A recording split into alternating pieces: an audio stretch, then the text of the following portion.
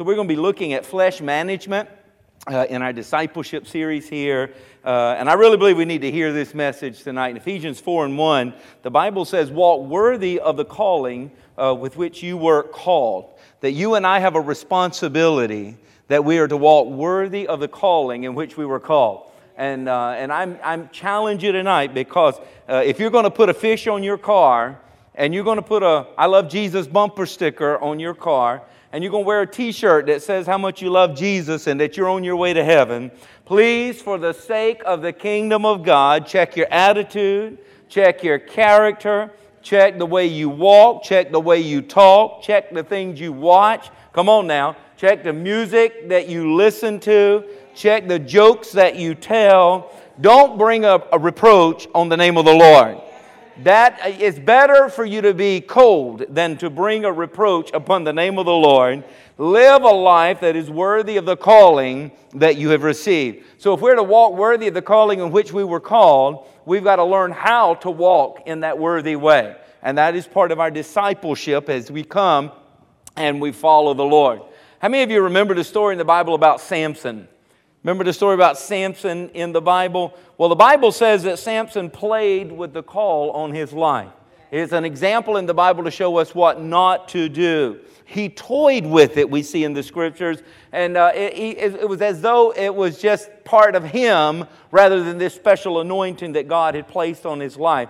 He thought that when he popped those ropes, that he thought that was him.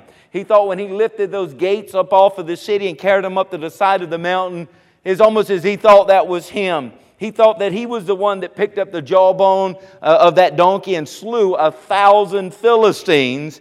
He thought that was him. Sometimes God has to back off of our lives so that we can see what's him and see what's us. You know what I'm talking about? The Bible says that the glory of the Lord departed from Samson. The glory of the Lord departed from Samson. And one of the saddest verses, I believe, is in the Bible, and it says, and he knew it not. That the glory of the Lord lifted, and he knew it not. Oh, that you and I would not become so unfamiliar with God and unfamiliar with His presence that if He was to back off, we wouldn't even notice it.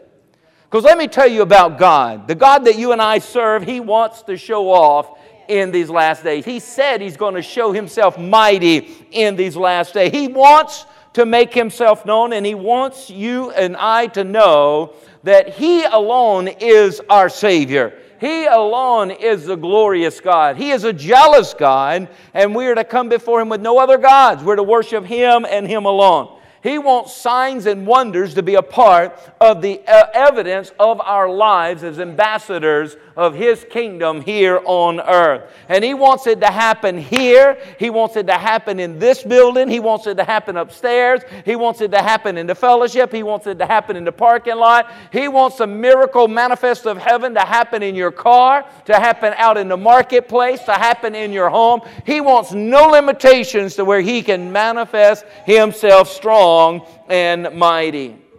Hallelujah.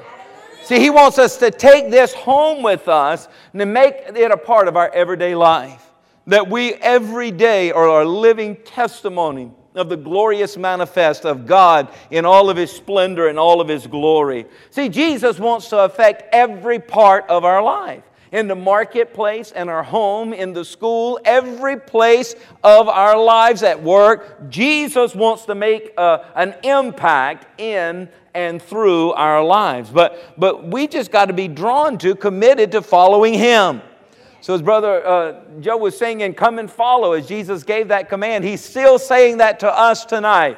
Would you come and follow me?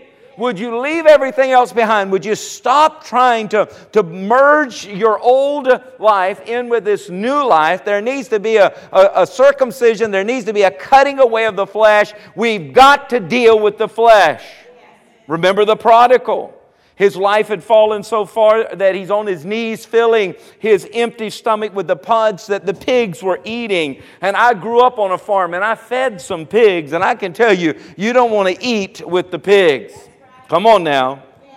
And I believe the Lord shows us something in this verse about the prodigal eating with the pigs. See, you know you've fallen away when you can eat stuff that should make you sick. When you can participate in things that should turn your stomach as a child of God, but it doesn't seem to bother you. That's when you know you've fallen away. What have you been eating on? What have you been putting into your body and putting into your mind? What have you been allowing this flesh to take and participate in? Let me tell you what, we need some flesh management. And if we're not careful, we'll be with the prodigal. If we're not careful, we'll be with Samson, and the glory of the Lord will be departed, and we will not even recognize that His presence is lifted off of us. So we are to walk worthy of the calling to which we were called. Galatians 5:16 tells us, I say then, walk. How are we to walk? Walk in the Spirit. Walk, big capital S, Spirit. We're to be Holy Spirit led. Holy Spirit empowered. We were birthed as the church by the presence and the power of the Holy Spirit. We cannot deny the Holy Spirit. We should not quench the Holy Spirit. We should not squelch the Holy Spirit. We should not turn our backs on the Holy Spirit. We should not be ashamed of the Holy Spirit. The third person of the Godhead, God Himself in Spirit, is here. And He's saying you've got to learn to walk in the Spirit. And if you'll walk in the Spirit, you will not fulfill this lust of the flesh. Let me tell you what, the lust of the flesh will lead you down Samson's path. The lust of the flesh will lead you down the prodigal son's path. And He gives us story after story throughout the Bible showing us when we walk according to the flesh, what will happen to us. And the reason we must learn to walk in the Spirit and not according to the lust of the flesh is because our inheritance is the kingdom of God. And he goes on in verse 17 to tell us, for the flesh lusts against the Spirit, and the Spirit against the flesh. Look at this verse. And these are contrary to one another. They're on the opposite ends. They are not seeking the same goal. They're not going after the same thing. So he says, if you keep walking according to the flesh, you're not going to do the things that you wish that you would do, and you're not going to inherit the kingdom of God. He goes on in this chapter to tell us that if you keep walking according to the lust of the flesh, you will not inherit the kingdom of God. I don't know about you, but I am taking my inheritance. I'm going to live for the Lord. I'm going to serve God. When He said, come and follow me, I knew He meant it, and I meant it as well. And if He was willing to go to Calvary for me, I'm going to go to heaven for Him. Hallelujah. And I'm going to take as many people as I can with me. And that should be your declaration as well. But we must understand that there is this trinity that we have to deal with. And we have our flesh realm, we have our soulish realm, and we have our spirit realm. Now, our flesh realm, the Bible says, wants to drive in the driver's seat. But the Bible says for us who are born again, we must allow the Spirit to begin to drive in the driver's seat. And the one who's going to decide who's in the driver's seat is your soul. So your soul is making the decision. And before you were born again, all your soul listened to was the influence of the flesh. Because your spirit man was dead. That's why we had to be born again. That which we had to be, all things became new to us because the old was dead. We were dead. When Adam and Eve sinned, He said, you'll surely die. The spirit man died, but God had a resurrection plan for the spirit man, just like He has a resurrection plan for the flesh as well in the end. But we're not there yet. Jesus is the first fruit from the grave. Our bodies have not been glorified yet. So we cannot let our bodies drive the car, you would say, of our life. It cannot make the decisions. But it's always influencing our soulish man. Because we see here, let's just do a little study here on the flesh, the soul, and the spirit. See, the flesh is not saved. It is yet fallible. It is yet, you can stump your toe and it will hurt. You can find that there are some moles and warts, and there may be some sagging skin. You're fighting a battle that the flesh is undergoing. We're in this warfare. We talk about it in that way. And we know that it's appointed unto man once to die. So what we're doing is trying to keep this flesh as healthy and healed and usable for the time that God has appointed for us on earth. For we know there is a time appointed for man once to die, but we know that God is not through with this body at that point. And even though we die and that body goes into the grave, to be absent from the Lord is to be absent from the body is to be present with the Lord. Our spirit man immediately is with the Lord. But the Bible says there's coming a day at the twinkling of an eye that there's going to be the call from heaven, a trumpet sound. And it says the dead in Christ shall rise first. Now we know there's no soul sleep, and they're not in paradise, or they're not in upper Hades of all the Old Testament teaching. Jesus came and opened that up because they couldn't go before the Father without the blood of Jesus. The blood of a goat and the blood of a dove couldn't get them before heaven, before the Father, but the blood of Jesus could. Hallelujah. So all the saints of the old that were in paradise or in that upper Hades, that Jesus went into upper Hades or hell and set the captives free and took them into the very presence of the Father, we know now to be absent from the body is to be present with the Lord. So our soul is not sleeping somewhere, it is in the presence of the Lord.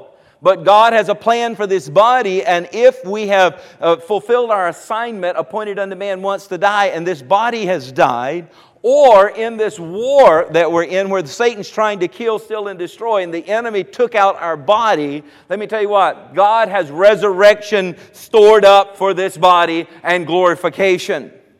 But until then, we must know, as we're fighting a war in the spirit realm, we're also fighting in the fleshly realm, because that's where the spirit is trying to manifest. So in this flesh realm that is not yet saved, it has a world conscience, because it's the vehicle that we're operating in this world. See, we are a spirit, we have a soul, and we live in a body.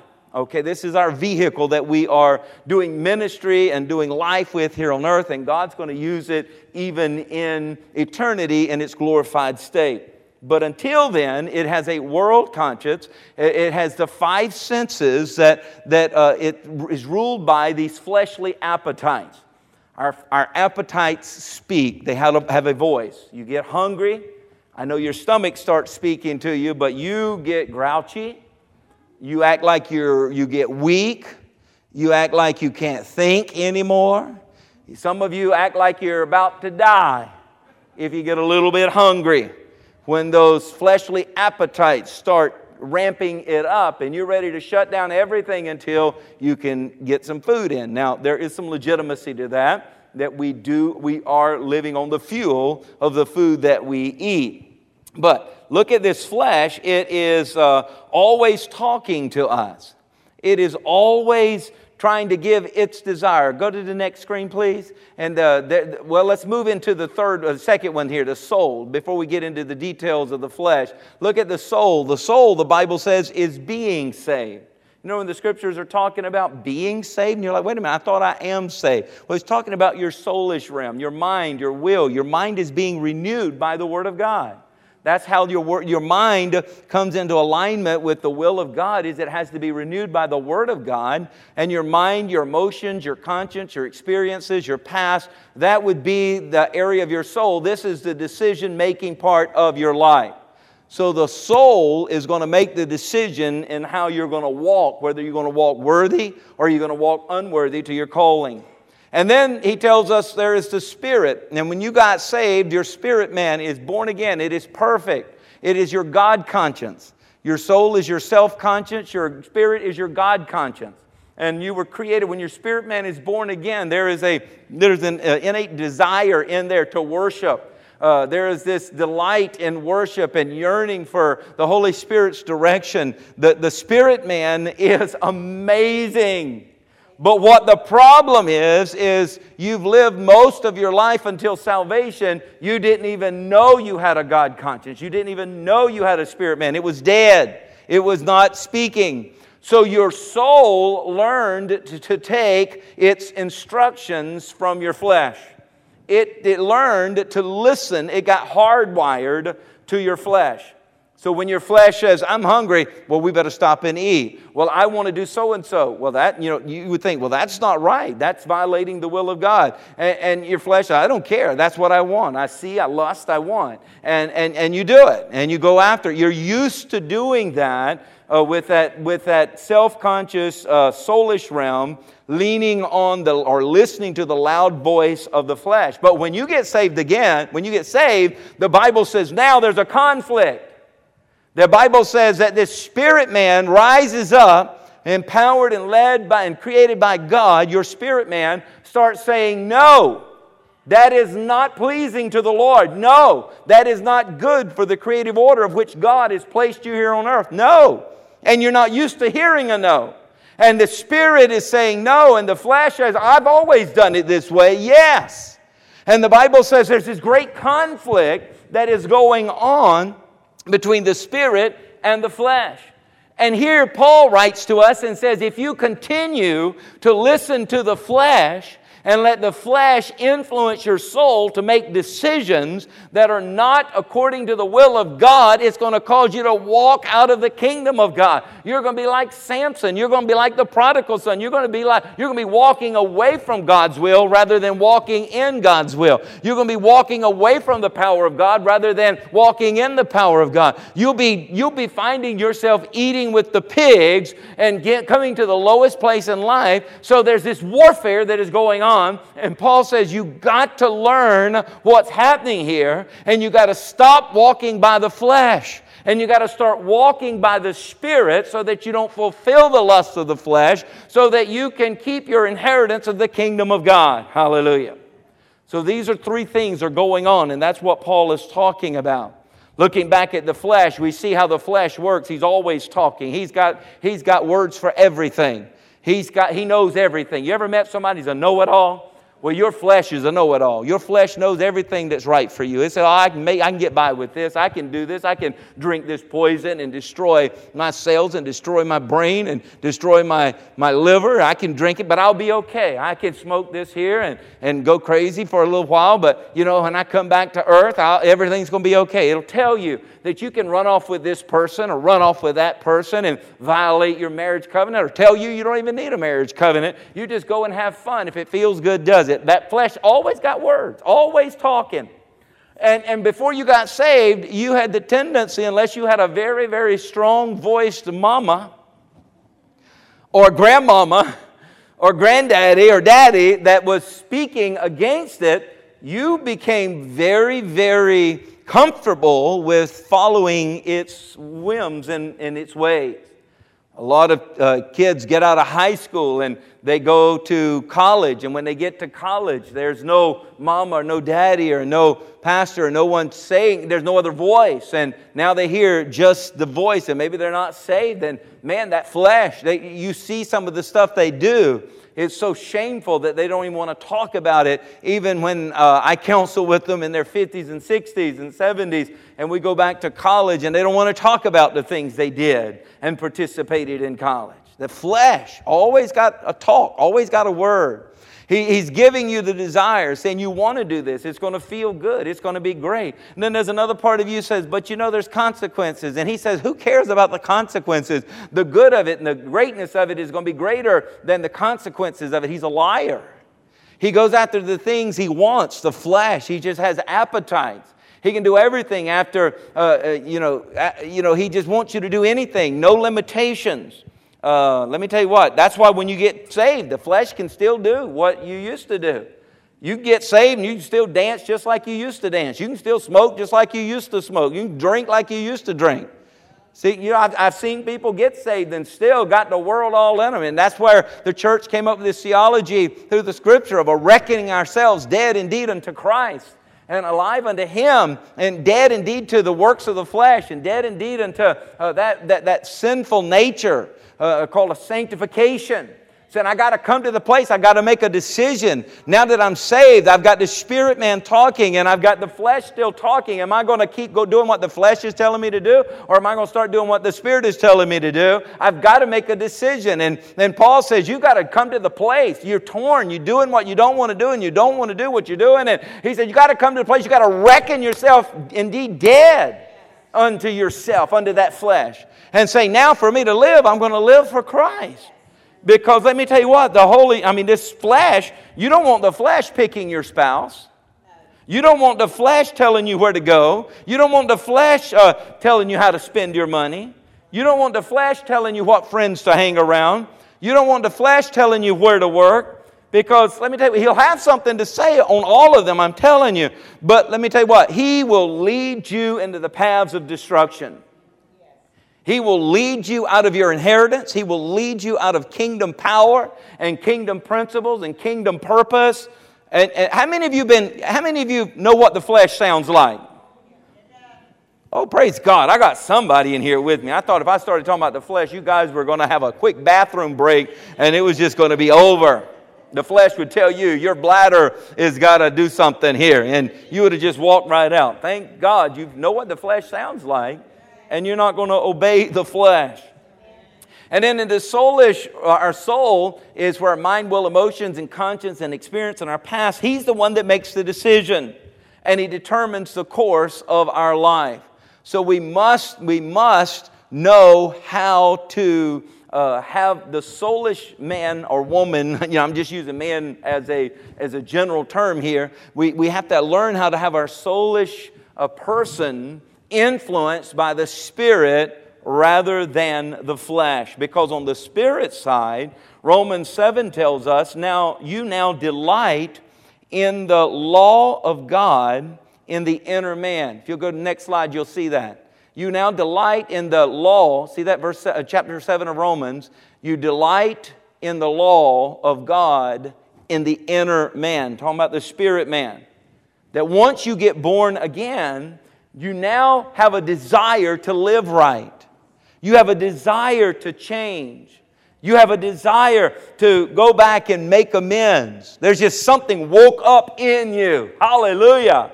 Now you have this desire to follow God, desire to study His Word, desire to go to church, desire to worship Him. So he's telling us here that our real life is hidden in Him. Our real life is hidden in Christ, in the anointing. That's where our real personhood is. This is who I really am. My spirit is alive. This is my eternal being. This is who God has created me to be. Hallelujah. So what we have to say once we get born again is now things are going to change. We're no longer going to let the flesh drive us anymore. We're going to reckon ourselves dead. The flesh is going to learn to be disciplined because I still need the flesh. The flesh has its purpose, but it is not to rule and reign. It is to be disciplined. That's why we become disciples. We're exercising discipline. I've said it so many times, if you have a playground and you have no fence, you have a very dangerous situation. But if you have a fence and no playground, you got a prison. But if you take a playground and put a fence around it, your 4- and 5-year-olds can run and play and slide and swing. And even though cars may be passing by, they're safe. Well, that's what we have to do. We have to say our flesh is not something that is bad and evil, and we need to torture it and punish it, as many throughout church history we find they tried to get the flesh under control that way.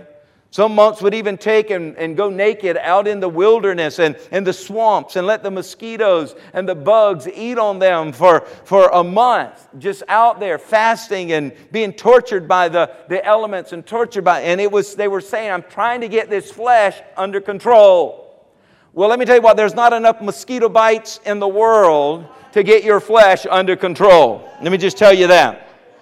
What you have to do is what Paul teaches us in the Word of God, is not put your flesh on a fast And there's nothing wrong with fasting to remind the flesh that there's a fence here and you've got limitation and you appetite of food. You're not going to control me. You're not going to lead me into obesity. You're not going to lead me to being driven by the appetite of my stomach. You're not in control here. There's nothing wrong with temporary fasting for that. Nothing wrong with temporary fasting of television or fasting of whatever else. To say, this is not going to control my life, because the flesh, you're not in the driver's seat. But Paul tells us in how we can conquer and live and walk that worthy walk according to our calling is to walk by the Spirit. That we're walking in the Spirit so that we don't fulfill the lust of the flesh. So you have these two folks living on the inside of you and they cannot stand each other. Your flesh cannot stand your spirit, and your spirit's not going to stand for letting your flesh get by with what it wants. Because you will always have two responses to every decision that you make. There will be these two responses. There are two responses to every situation you find yourself in. And there are two voices every time you have to draw a conclusion. As a Christian, you have to understand that. There's a third voice. It could be the enemy for sure. But you've got these two internal voices, and it's going to be your spirit man speaking and your flesh man speaking. And your spirit man is trying to win over the soul, so the soul will make the decision to do that which is pleasing to the Lord and walk in a way worthy of your according to your walk. And then the flesh is trying to speak to your soul to get you to just get it happy and get it momentarily puffed up and titillated or whatever it wants for its few moments of pleasure, and then a lifelong pain that comes after that. And if you don't understand this, you get confused and you call it a spirit of confusion. And it's not a spirit of confusion. I'm here to tell you, God is not the author of confusion. It's not a spirit of confusion. It's your flesh. And the Bible specifically teaches about it and its voice. And it is your spirit. And the Bible specifically talks about it and its voice. And they're never going to tell you the same thing. They're contrary to each other, the Bible says. Which means they contradict each other. How many of you have ever faced a decision and within yourself you heard contradicting voices? You know, even the cartoons and some of the comedies on television put the angel on one shoulder and they put it you. It's an appropriate thing. It's a picture of you as an angel on one shoulder and you as the devil on the other shoulder. And the two are saying, yeah, do it. No, don't do it. You should go ahead. No, you should not. You should dive in. No, you should withhold. And the two are going on there. Well, that is so true. And that's why we need to hear the Word of God teaching us on things just like this. Because we need to be careful where we go.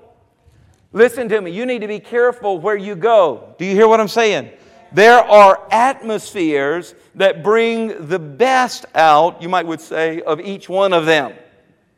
So you got to be careful who you hang with and who you let speak into your life. Because there are some people who will appeal to your flesh. Who are you listening to speaking to you? And let me tell you what, the flesh loves them.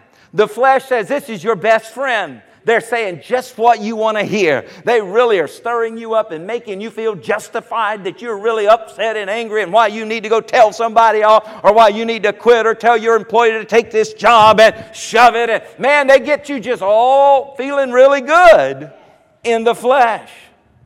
There are some folks, though, that will bring out the best of your spirit. Come on now.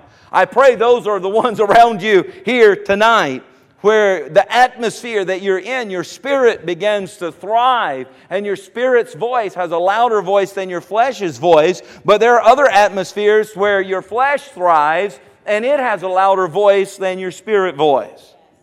Come on now. So the question should be, this you might say man in the middle, this soul. Our soulish realm, the one that is making the decision to say we're going to go right or left, we're going to go forward or we're going to hold back, or we're going to give this or we're going to take that. The decision maker, the one who has to be influenced by the spirit or the flesh. So what we need to do is we need to get this soul saved. The Bible says, as I'm being saved, that this renewing of the mind, of our minds, where our soulish realm finds its base. The decision maker finds its base. So let's just take some moments here tonight and deal with the soul. Because the soul's going to make the ultimate decision whether we're going to go with what the Spirit is saying or whether we're going to go with what the flesh is saying. So when Paul says, don't walk in the flesh, but walk in the Spirit. And if you walk in the Spirit, you will not fulfill the lust of the flesh. And you'll inherit the kingdom of God rather than forfeit the kingdom of God. Well, guess what? The decision maker, the one that's helping make that call as to walking in the Spirit or walking in the flesh, is the soul.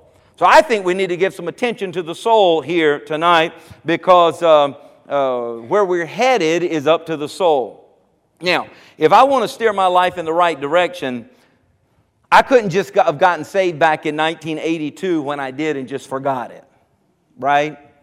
1982, I got saved, gave my life to God. I couldn't have just said this is a one-time experience and I'm just going to go from here and tell everybody I'm saved now and everything's going to be okay.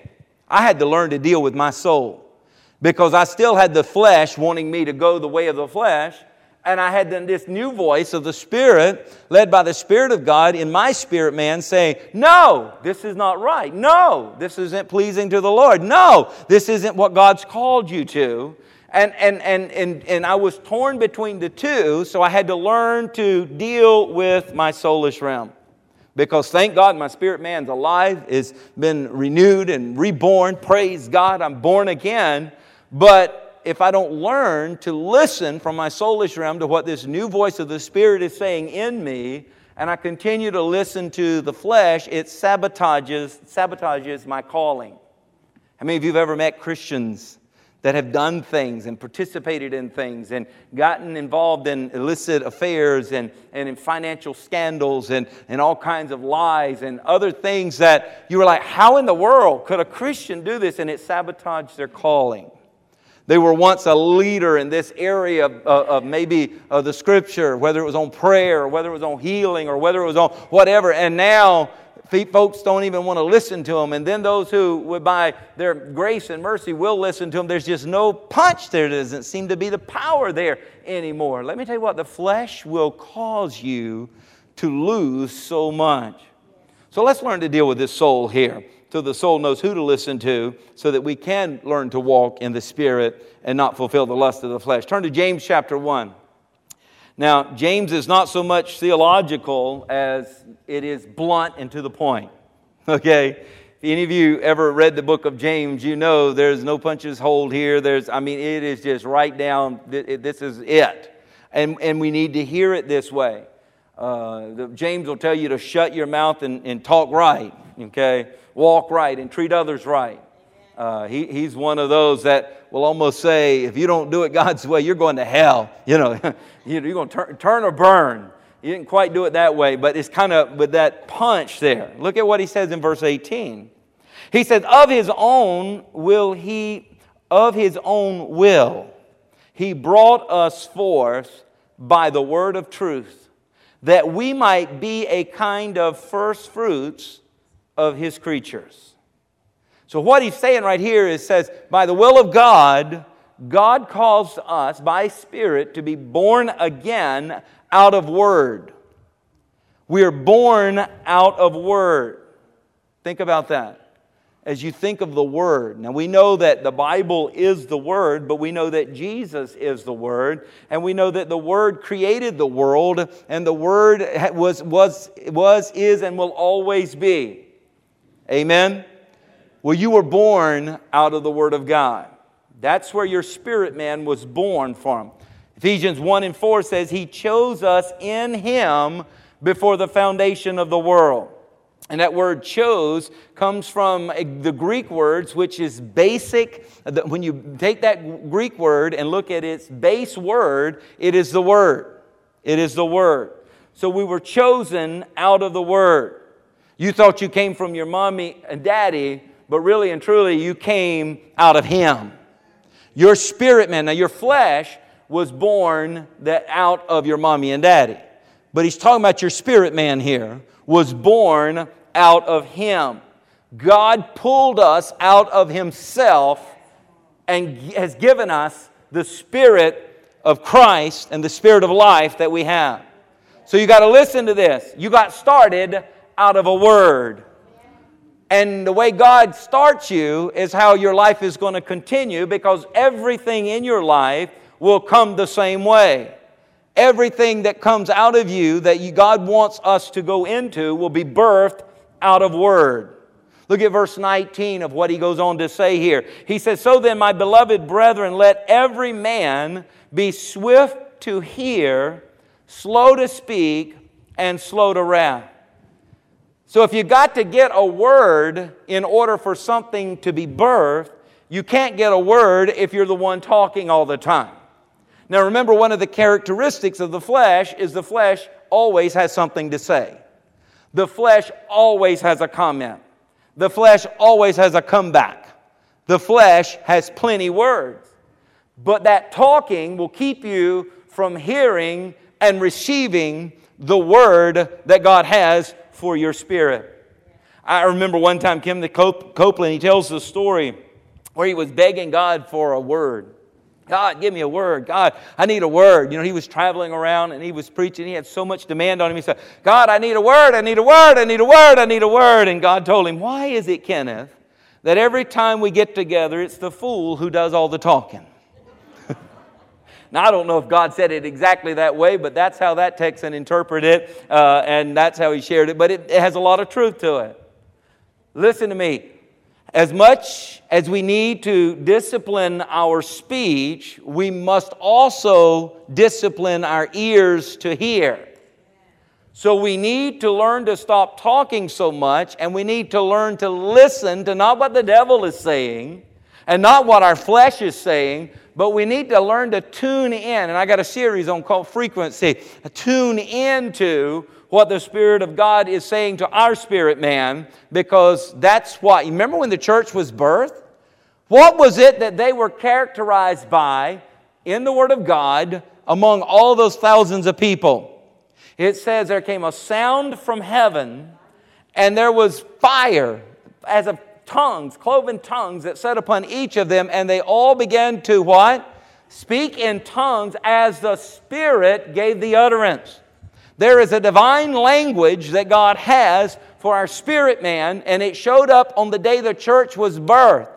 When the spirit man is born again, when it is birthed, when it is no longer dead but alive, it has a direct link to God with a language that edifies or builds up the spirit man so that the spirit man can now speak to our soulish realm, and our soulish realm will make the decisions not based on history of what the flesh had been dominating and the flesh had been controlling the situation, but now it listens to what the Spirit is saying, that is empowered and taught and instructed by the Spirit of God, so that now we can go God's way. And Paul says, when you learn to walk in the Spirit, then you stop fulfilling the lust of the flesh.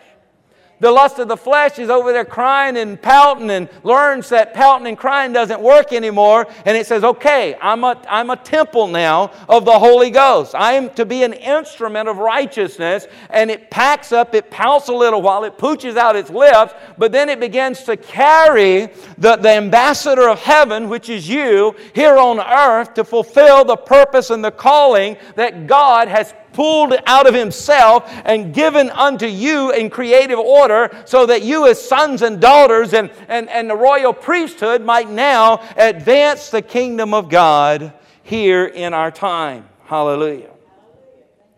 See, there is something God wants to birth in our life, and it comes to us by a word.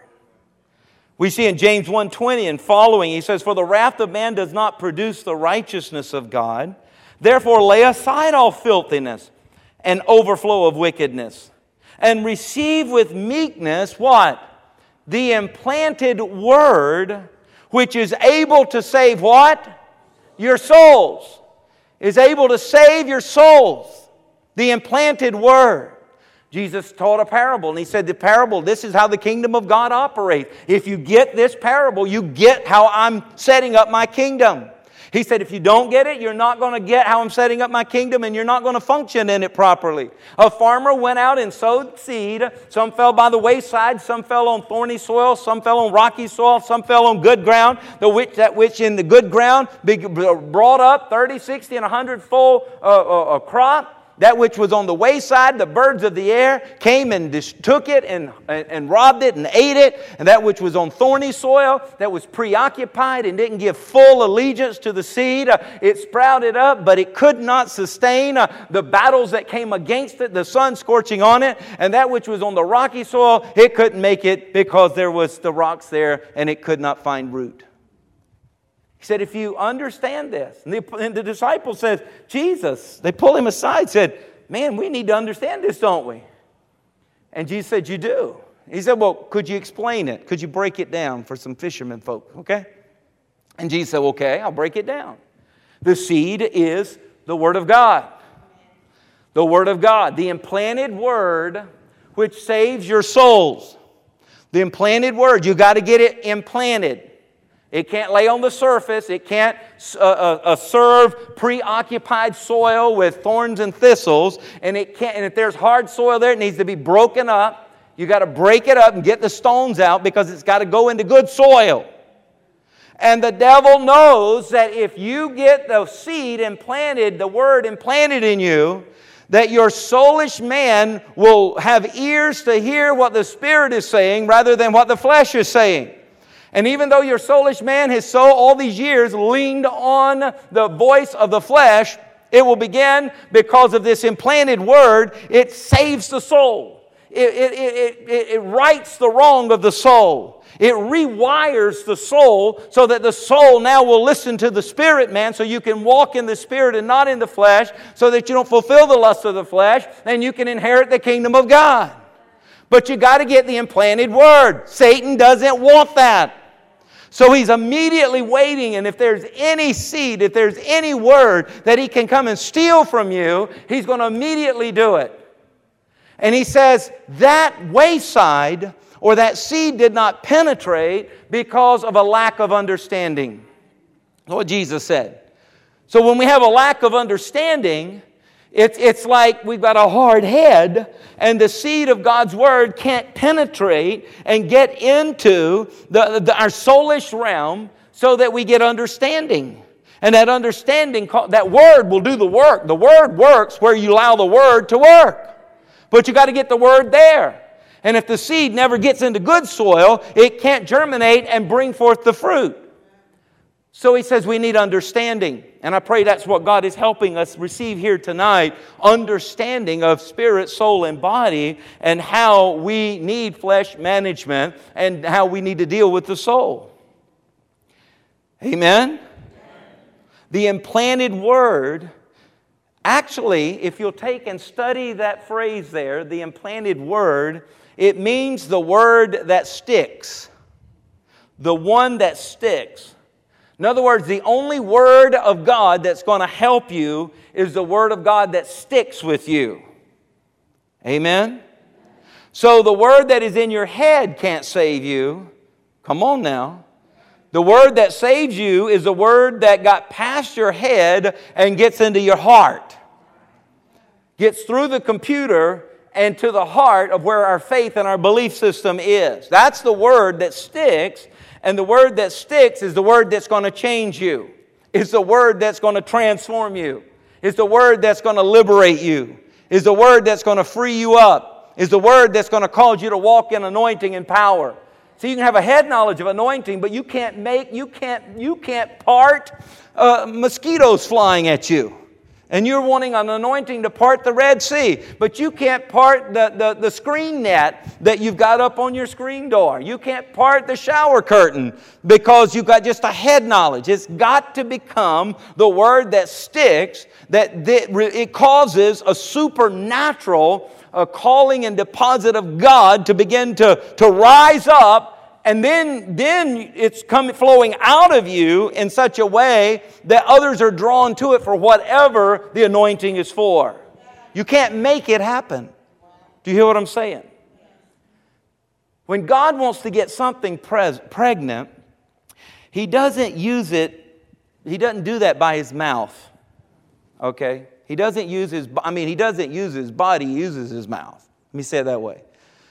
Think of it this way. In Luke chapter 1, when the angel came to, you remember that Gabriel came to Mary and said and spoke what? The Word of God to her. and says, you will conceive in your womb and bring forth a son. And you shall call his name Jesus. And he will be great, and he will be called the Son of the Highest. And the Lord God will give him the throne of his father David, and he will reign over the house of Jacob forever, and of his kingdom there will be no end. And she says, how is this going to be? I'm for it, but you tell me what I need to do to participate. And he says, you need to receive this word. A man never touched her. A man never touched her. But the anointing of the anointed one was implanted in her. The word was implanted in her. And God used Gabriel, the angel that he used as a messenger angel, or he who would bring forth the voice of God, and he spoke what God said. I believe God wants to birth something in you. Every one of you. And when God wants to birth something in you, he uses seed. And the Word of God is his seed. Hallelujah. And he deposits his Word in you, and you get pregnant with what God has implanted in you, and you get positioned to give birth to something that God wants in this world, in this earth at this time. I am so tired of hearing people talk about, I never get pregnant. I'm so tired of hearing stuff called preaching that never leaves us pregnant. I'm just tired of going from place to place and never seeing anyone pregnant in the spirit. You know what I'm talking about? Or pregnant in the soul, really. It just makes you weary. They're just kind of like lull and lackadaisical. And I believe, and I'm asking God, help me, because I want to be a part of bringing forth the Word that causes the Word of God to get through the wayside, to get through the hard place in your life, to get beyond the thorns and the thistles of your life, and to get through some broken up soil that the rocks have been removed. There may be some things you need to get out of your life so that we could get some Word in some good soil, and we could start seeing 30, 60, and 100-fold multiplication in the kingdom of God. And I know that the advancement of the kingdom of God is not on my shoulders, it's on His shoulders. And I know that the anointing is not mine to control, it is His to give out. But I know that the way God works in getting a word implanted in us that saves our soul and gets our soul now leaning towards the Spirit rather than the flesh is the Word of God. So I'm committed my life to preach the Word of God, to teach the Word of God. Our praise songs need to praise God using the Word of God. We need to minister one to another with the Word of God. Not what I think, but what does God say? What does the living Word say? Because the living Word can come in a dead situation and cause resurrection to take place. The living Word can come into a bound up situation and cause deliverance to take place. The living Word can come into a place that is dried up and barren and cause water, rivers of water and life to flow. And that's what I want to see coming out of Christian Embassy, is the rivers of living water that is rising up and flowing out of us because we have the implanted Word of God that has saved our soul. And now our soul that makes the decision is saying, I'm going to walk according to the Spirit, not according to the flesh. Flesh, you're not calling the shots anymore. My spirit man that is communicating spirit to spirit in the prayer language of heaven and is getting downloads and understanding beyond the limitations of my mind. I need to hear and move according to what the Spirit is saying, and where the Spirit is saying go. Even if I don't understand it, I'm not going to limit God because I can't wrap my mind around it. For God is bigger. He is greater. He is higher. He is more powerful than anything I could think or even imagine. So why am I going to dumb Him down when He's choosing to speak spirit to spirit, Holy Spirit to my spirit? But I've got to learn to get my soul saved. So now my soul says, I'm doing what you say, Spirit, rather than what you say, flesh. Somebody say amen. We are not going to have a spirit of owning in this house. Just some jumping and shouting and people, the world can jump and shout. We're not going to have just some running around and spiritual talk. And there's nothing wrong with jumping and shouting. And there's nothing wrong with running around. But I'm telling you what, we're going to have some substance. Because we have an implanted Word of God that is literally bringing the salvation of our soul, the turning of our soul, the wholeness of our soul, that our soul now knows I'm leaning on the Spirit, and my spirit man is leaning on the Holy Spirit. That's how God started the church, and that's how the church is going to end. Hallelujah. The Word, the engrafted Word, the implanted Word, the rooted Word, the Word that sticks, that will save your soul. James 1:21 says. And boy, when you get a saved soul, and you're born again, and you know what? You start walking away from the old habits. If you don't, and you let the flesh continue to control, you got new wine in old wineskins. You got to learn. You got to learn. You got to turn.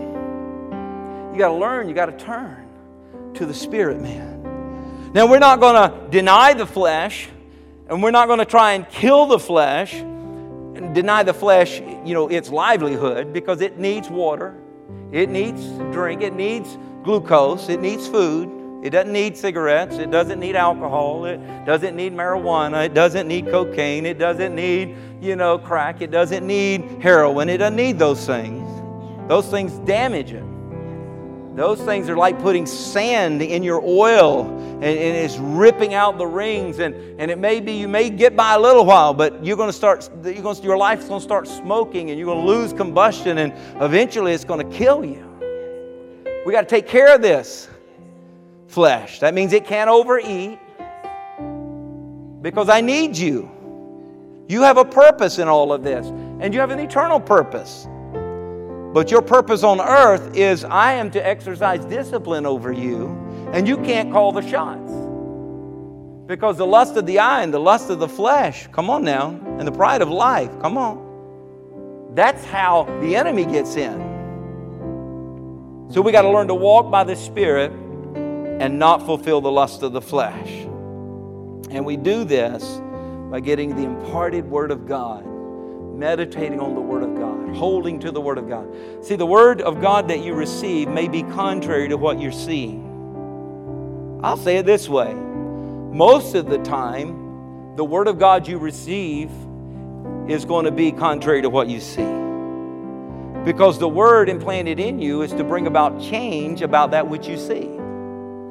Come on. So if we learn to listen to the voice of what we see in the flesh, and we're walking by the flesh, that faith man in us is never engaged. And it's impossible to please God without faith. You cannot walk in the pleasure of God's plan without faith. It takes faith to walk into the fulfillment of what He has. So we have to learn that this soulish man has to have the implanted Word of God. We got to see to it that we're sitting under the teaching of the Word of God that comes forth to be implanted in our lives. There's a farmer that's sowing the seed. And you can have your own gardens as well. You have that responsibility to study the Word yourself. Did you know that? That's what the Reformation was all about. So you could study the Word of God in your language for yourself. And we get the Word of God, the engrafted Word of God, the implanted Word of God. And the Word of God is the same Word that the angel said, Virgin, you're going to have a child, and it's going to be the Son of God. And the anointing of heaven is going to come through your womb without the touch of a man. And you're going to call His name Jesus, because when He's born and He's raised, it is in His veins flowing the blood that shall save the sins of the world. You got to steward that. And she said, be it unto me according to what you've said. I receive it. And the Word was implanted. And the Word began to grow until what? The Word was greater. What was on the inside of her was greater than the outside. And she couldn't hold on to it anymore. And she had to give birth to it. And then He came and that Word grew and literally has changed the world. He says the same is true with you. You get an implanted Word. I have a calling, I have an anointing, I have a purpose, I have a plan. There's a reason you're here. And the Word in you, even though you can't see it, will begin to grow in you. And you'll be pregnant with it to the place you can't hold on to it anymore. You'll be like the lady that Dr. Wing says, don't push now, don't push. And she said, what you mean don't push? If you felt what I'm feeling right now, there ain't nothing I can do but push. Because what's in me's coming out. And your day of coming out will be. And that anointing will be birthed, and you'll then steward that anointing, and you'll raise that anointing, and you'll have given direction to that anointing. Let me tell you, every one of us. Hallelujah. Hallelujah. Hebrews 1:3, he says, I'm upholding all things by the word of my power. All things. The psalmist said in Psalms 119:130, he says, the entrance of your words give light. Will you receive the word of God? First, God says, I love you. God says, I have called you. God says, I have appointed unto you a purpose and a destiny. Will you receive that tonight? You say, well, I'm at this place on the chronological calendar of time. I'm telling you, Moses didn't even start leading the children of Israel out of Egypt until he was 80 years old. And then spent 40 years in the hot desert. But at 120, he came to the fulfillment of his purpose. And he climbed the mountain, and the Lord took Moses. Until it's your time to be taken into the heavens by the Father, you've got a purpose. So let's not use age.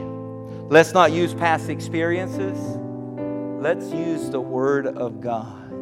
Would you receive it tonight? That God, here's a word that God has for you. That God has a plan that will literally save mankind. There's a plan of salvation that's going to save. May not be like Billy Graham saving thousands, but it may be like the man who saved Billy Graham, got him saved. And he saved you. Come on now.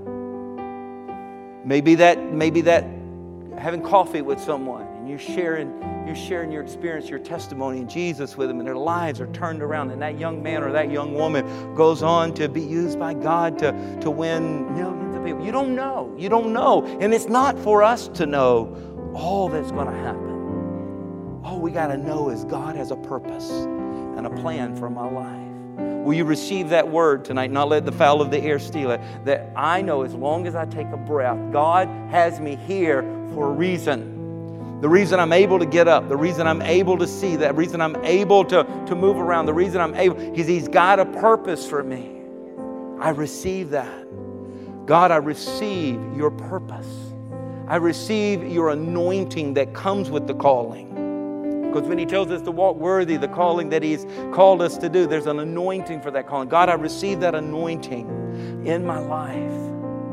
And Lord, I want to steward it. And I want from this day forward, I'm going to now know that I've got to let my spirit be built up. I got to pray in the Spirit. Paul says, when I pray in the Spirit and I sing in the Spirit, my spirit man is built up, because there's this battle between your spirit and your flesh.